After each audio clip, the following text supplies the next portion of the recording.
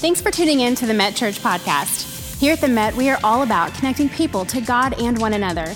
If you have any questions or want more information about what's going on here at the church, then head to our website at metchurch.com.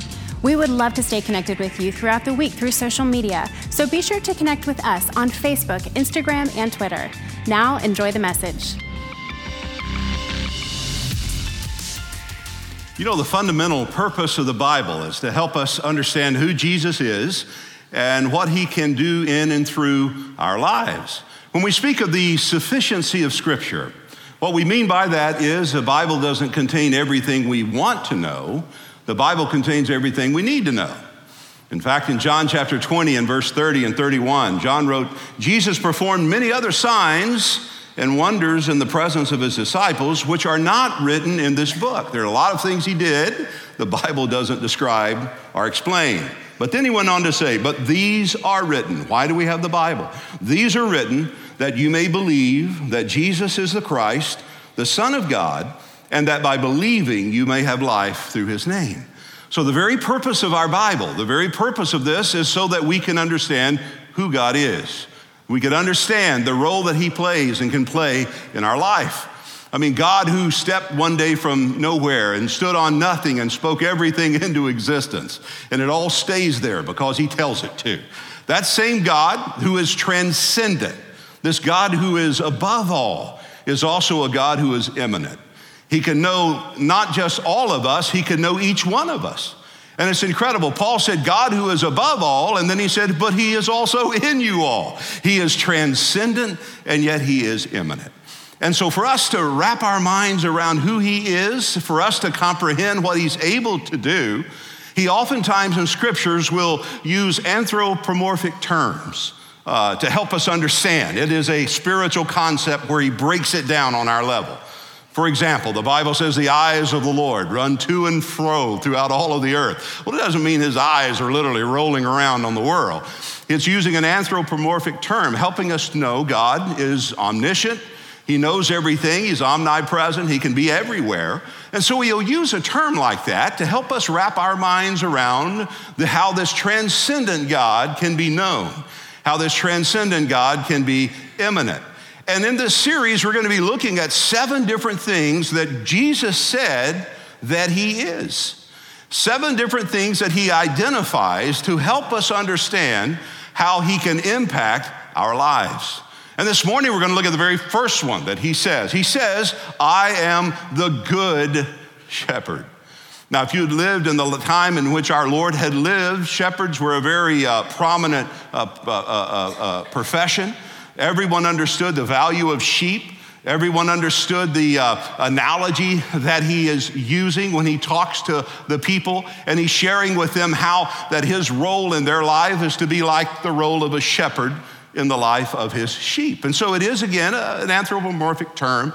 It is a way whereby he understands and helps us understand how we can know him, and we can know him as the good shepherd. In fact, in the narrative we're going to read in just a moment, 2 different times he describes himself as a good shepherd.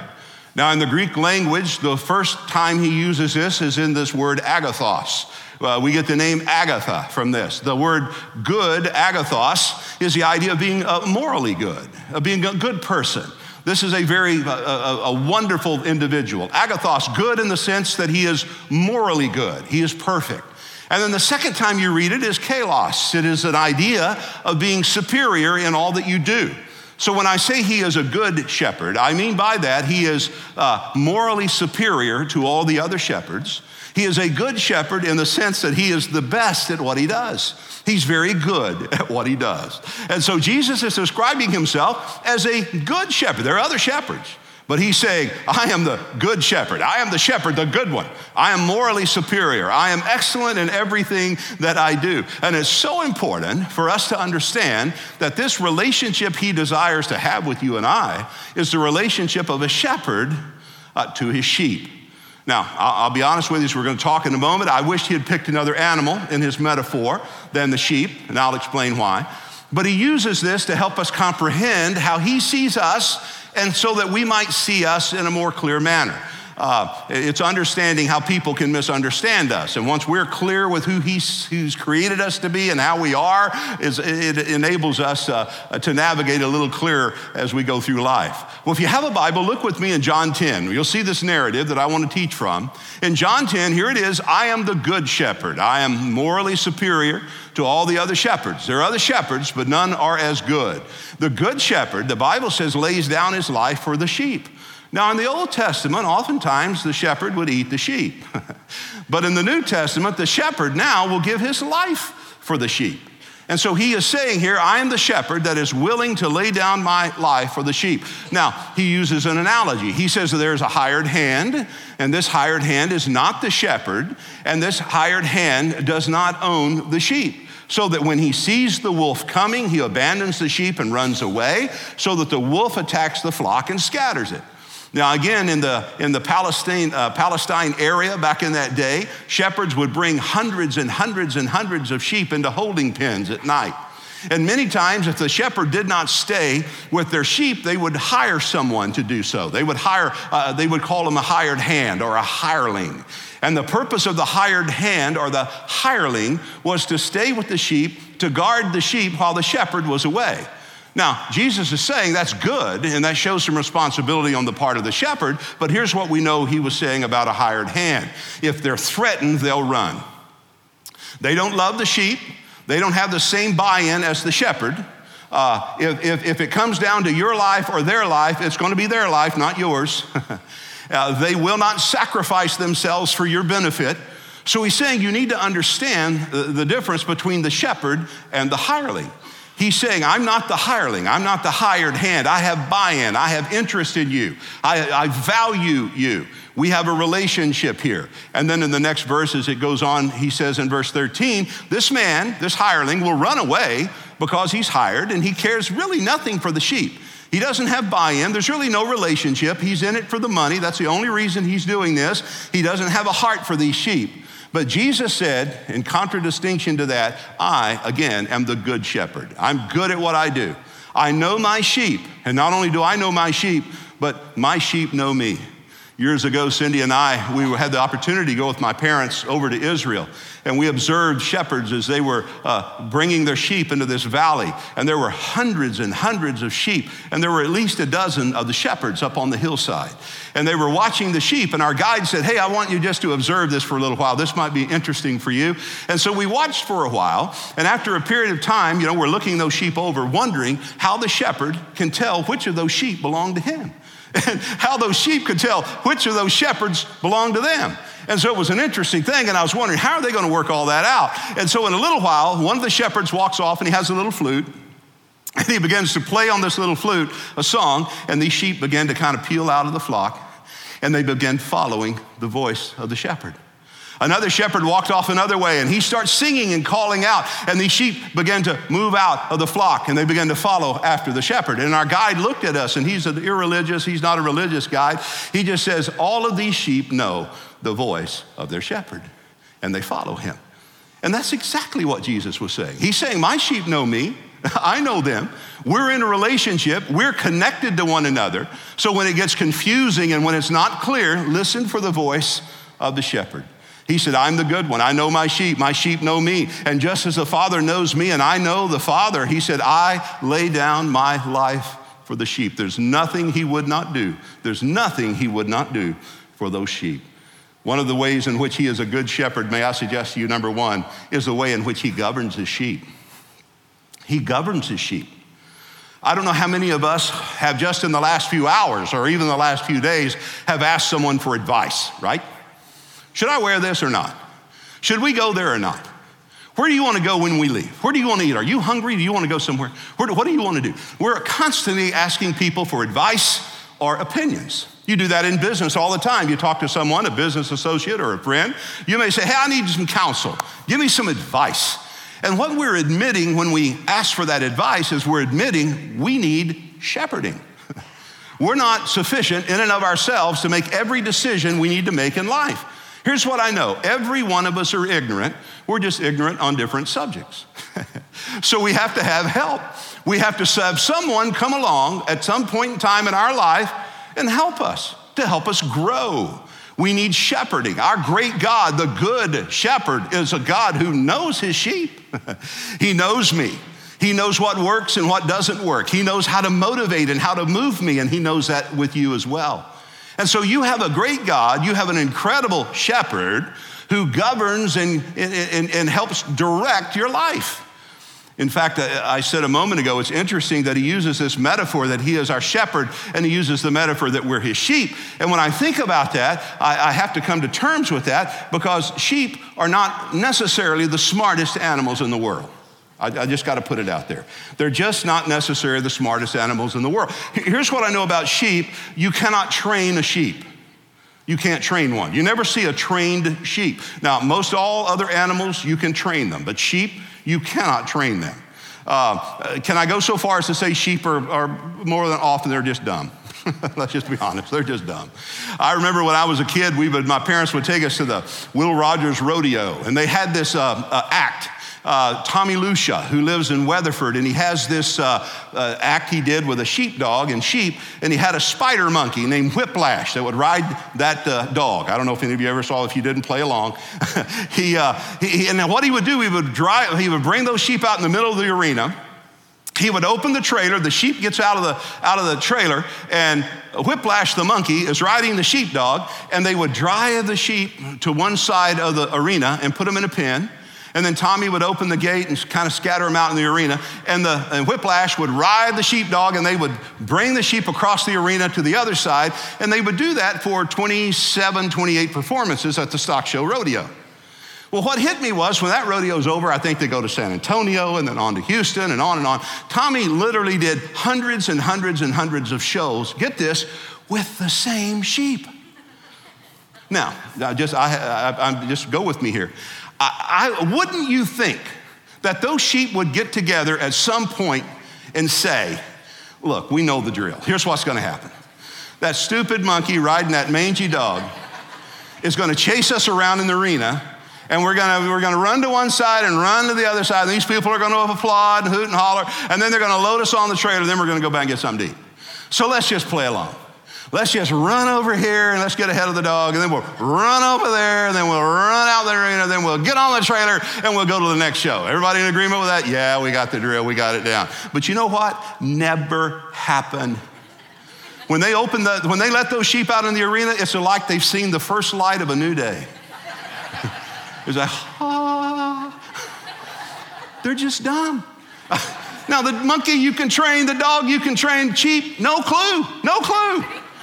And we wonder, well, how does that relate to us? How many of us have seen a friend do something incredibly crazy and we think, he had about outcome, but not me? Like the guy said, he keeps hitting his head against the wall because it feels so good when he stops. In fact, when Isaiah was writing, he said, all we like sheep, just like sheep, we've gone astray. I mean, the Bible is full of good examples, of bad examples, and yet we read about these examples and we think, well, that was them, it won't happen to us. I mean, he did that and bad outcome, but that won't be me. I'm going to try it. I don't know anyone else has ever pulled it off. I may be the first to pull it off. What's my point? My point is sheep prone to be dumb. They're prone to be dumb. Not only that, they're prone to be dependent.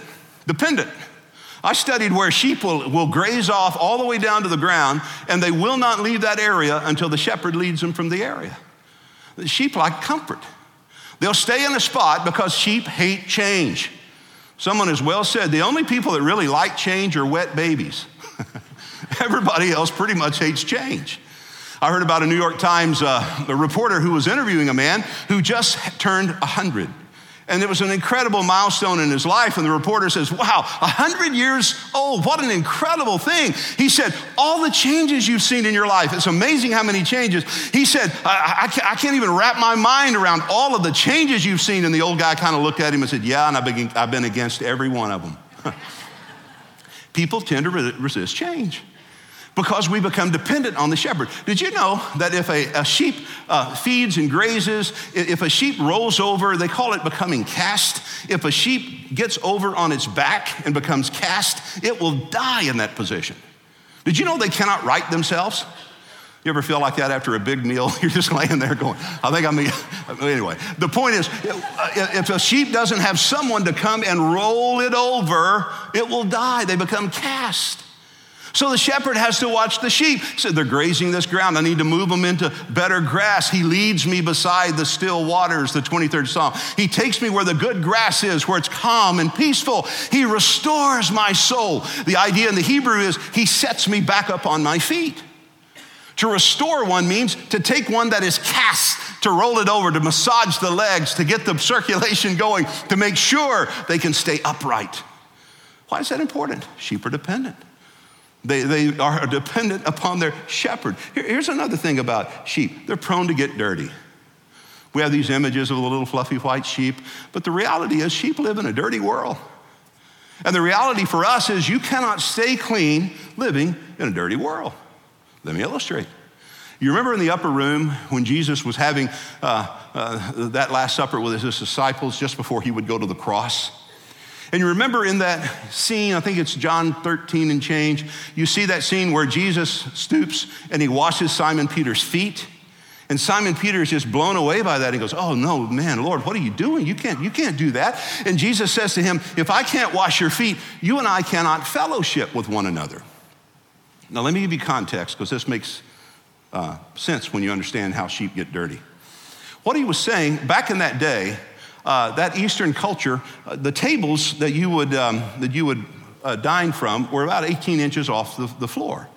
And there were overstuffed pillows that would be around the table, so you and your dinner guests would sit on the floor under the table and recline on one of those pillows.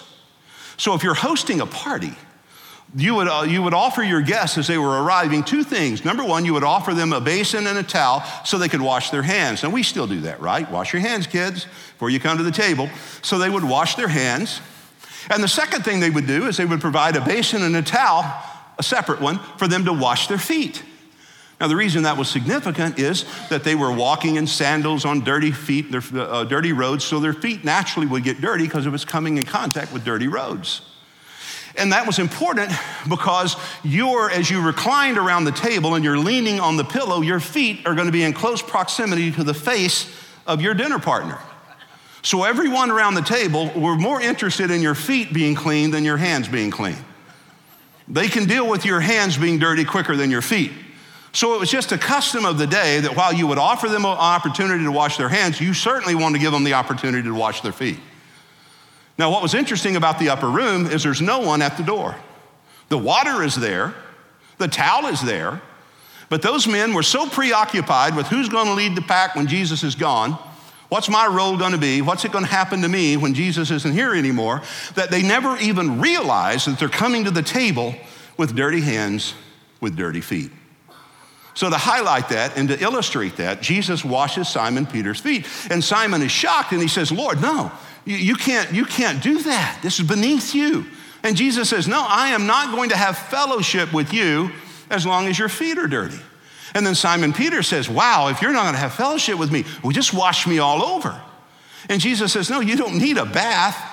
You've already been cleansed. Let me apply that. You don't need to get saved all over again. You just need the part of you that comes in contact with a dirty world. That part of you needs to be clean. Can I apply it? Your attitude. Your outlook, your actions, sometimes our words. It's hard to stay clean when we're living in a dirty world, let's face it. So the reality of it is we just need to wash our feet. We need to make sure our heart stays clean. We need to make sure our mind stays clear. We need to make sure our attitude looks right. In other words, it is a constant thing to stay on top of our game to be sure that our fellowship with God is good so our fellowship with one another can be right. And so the significant principle that he's teaching in that narrative and in that context is it's not possible for you who know Jesus and are connected to your shepherd to stay clean while we're living in a dirty world. So just realize it and be careful to keep your heart clean.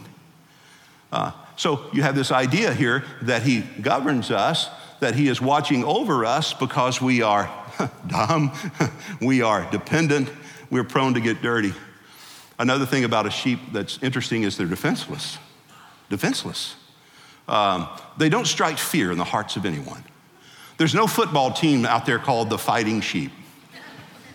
Now, rams I get rams. I don't get sheep. They don't strike. If you're walking across a pasture and you have cattle and you have a few bulls in the herd, you are going to watch the bull, or you're going to watch the cows that are aggressive, because you know those animals can be threatening. But if you're walking across a meadow and there's a flock of sheep, you probably are not going to have the same outlook or respect for you're not going to say, "It scared me to death.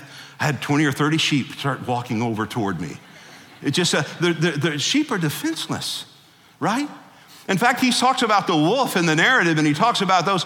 In fact, the idea here is that if the shepherd doesn't watch after the sheep, they are absolutely prone to be a victim of the wolf. And as I said earlier, listen, the wolf is always at the door. What's my point? My point is, ladies and gentlemen, the relationship God wants to have with us as his sheep, he being our good shepherd, is to govern us. Here's another thought. Not only to govern us, but to guide us. He's there to guide us. And we need guidance. We need direction. Here's the thing about our shepherd. Our shepherd will not pressure us to make decisions. He will lead us. Anytime you're being pressured to make a decision, you're probably going to make the wrong decision. God will not pressure you. He will lead you. Here's what I found in life. You will either live your life according to the priorities that you establish, or you'll live your life according to the pressure other people put on you. Somebody's going to try to take charge of you. And I found in my life, I have to live according to priority, or I'll live according to pressure. I say, these are my priorities, and if I have got time to get down to this one, then I'll do that. But right now, these are the top priorities of my life, and it keeps the pressure monitored when I live by priority. Sometimes when you have to make a decision, sometimes the decision that you need direction on and you need guidance on is, what do I need to do, right? What do I need to do? Other times the decision is not what, but when do I need to do it? Now, both are equally important, and if you miss it on either point, you can make a big mistake. In my life, more often than not, it has not been the what, but the when. Have you ever had a situation in life where you knew what you needed to do, but you didn't know when you needed to do it? I mean, you know, this is what I need to do. I know I need to do this. I'm at peace with this decision, but I'm not at peace with when I need to do this. The conversation, maybe. The confrontation, perhaps.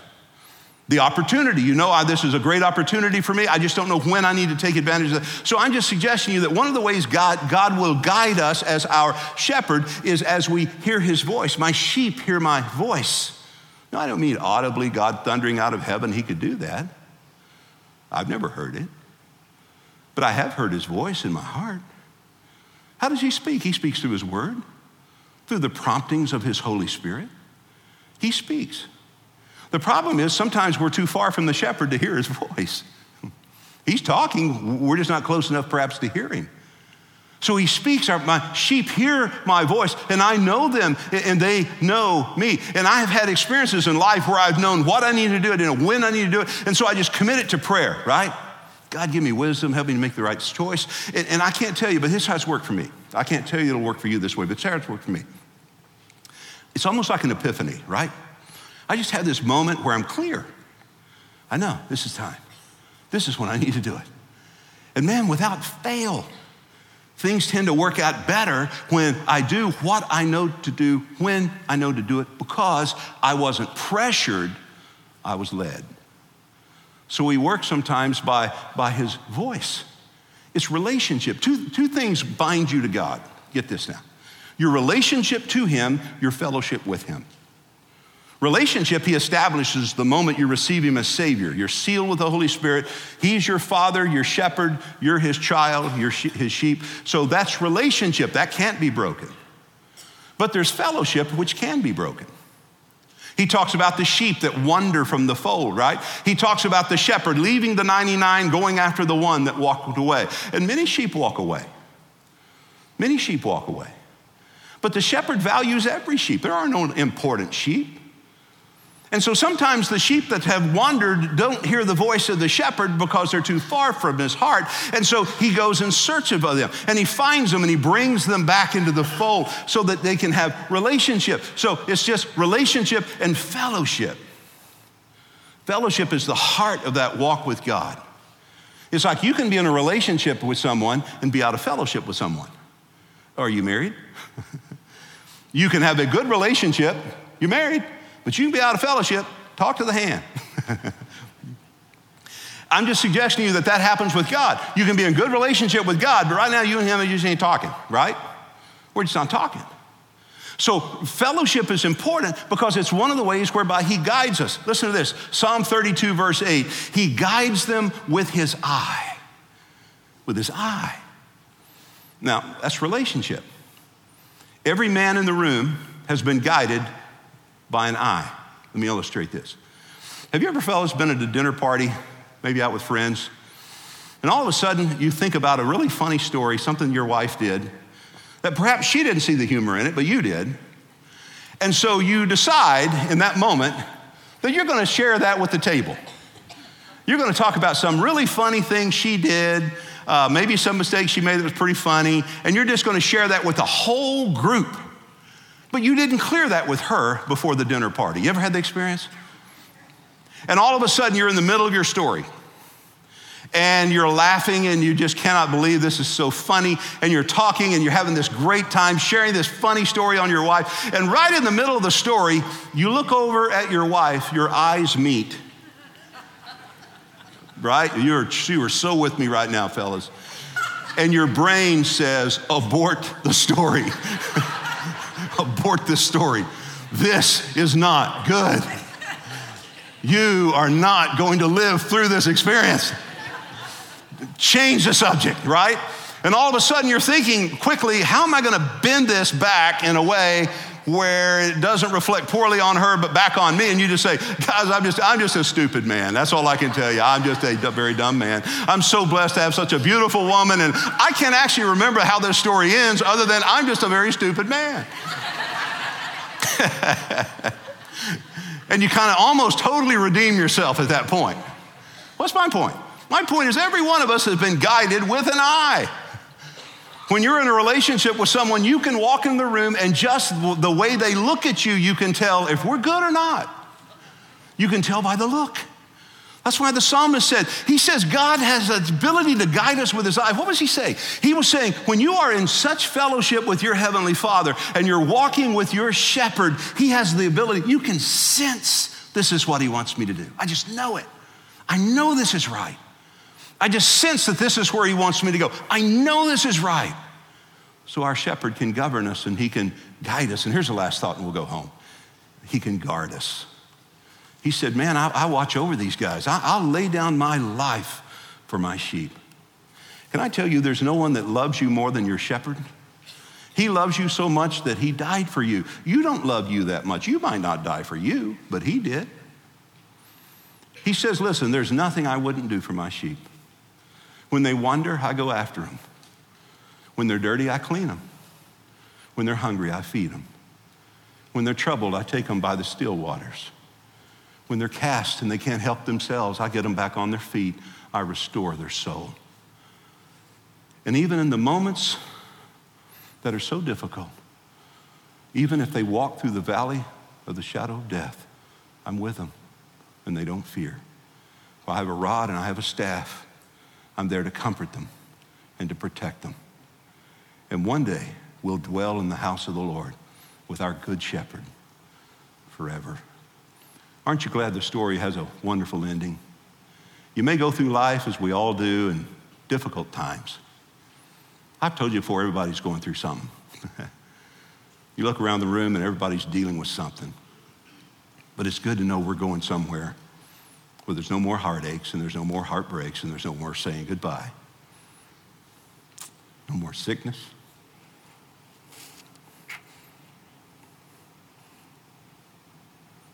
We're going to a place that's as real as Fort Worth, Texas. But along this journey, I believe in the sweet by and by. I just need a little help in the nasty now and now. So it's good to know you've got a shepherd. Just stay close to him. That's what I would tell you. Stay close to him. Don't wander far from him. And if you do, listen to his voice and come back to him. He loves you. He cares for you. He's the good shepherd, morally superior, excellent in all of his ways. Let's pray. Father, thank you for your love for us. You are the good shepherd, and we're all your sheep. We understand that. And Lord, this morning we acknowledge the fact that we are not sufficient in and of ourselves to navigate the terrain of life without your guidance. You are a providential God. You see ahead. You pro-video. You see ahead. You know what we don't know. So help us to press in and trust you. I pray for my friends here this morning who are going through some hard times. Some of them are dealing with issues in their marriage and in their personal life, their health, their jobs. Lord, let them know you're never far away. You are the good shepherd. You can be trusted. You're the friend that will walk into their life when every other friend has walked out. You said, I'll never leave you nor forsake you. So, Father, I pray that everyone will press into the shepherd, will follow you as you lead us. For my friends here today and watching online, maybe who have never trusted you as Savior, I pray they'll swallow their pride and realize, Lord, I need you in my life. And with all that is in me, I trust you. With everything I know about me, I trust everything I know about you. And finally, Lord, for those who need someone just to pray for them before they leave, just to encourage them, I pray as soon as I dismiss now, they'll find their way here to the front and allow someone to spend just a few minutes just to encourage them, to pray for them before they go home. I pray you'll give us a great week. It's spring break. Many, many people are out of town this weekend. I pray you'll keep them safe on the roads. Bless the time. Pray they'll make some great memories with the kids and grandkids. Bless the businesses represented in this room. I pray you'll just make this an effective, successful week. Guard us and guide us until we meet again in your presence. In Jesus' name we pray. Amen. God bless you all. Have a great rest of your Sunday. We'll see you soon. Thank you so much for tuning in today with us. If you have any questions or prayer requests, please contact us so that we can follow up with you this week by visiting metchurch.com. We look forward to seeing you again next week.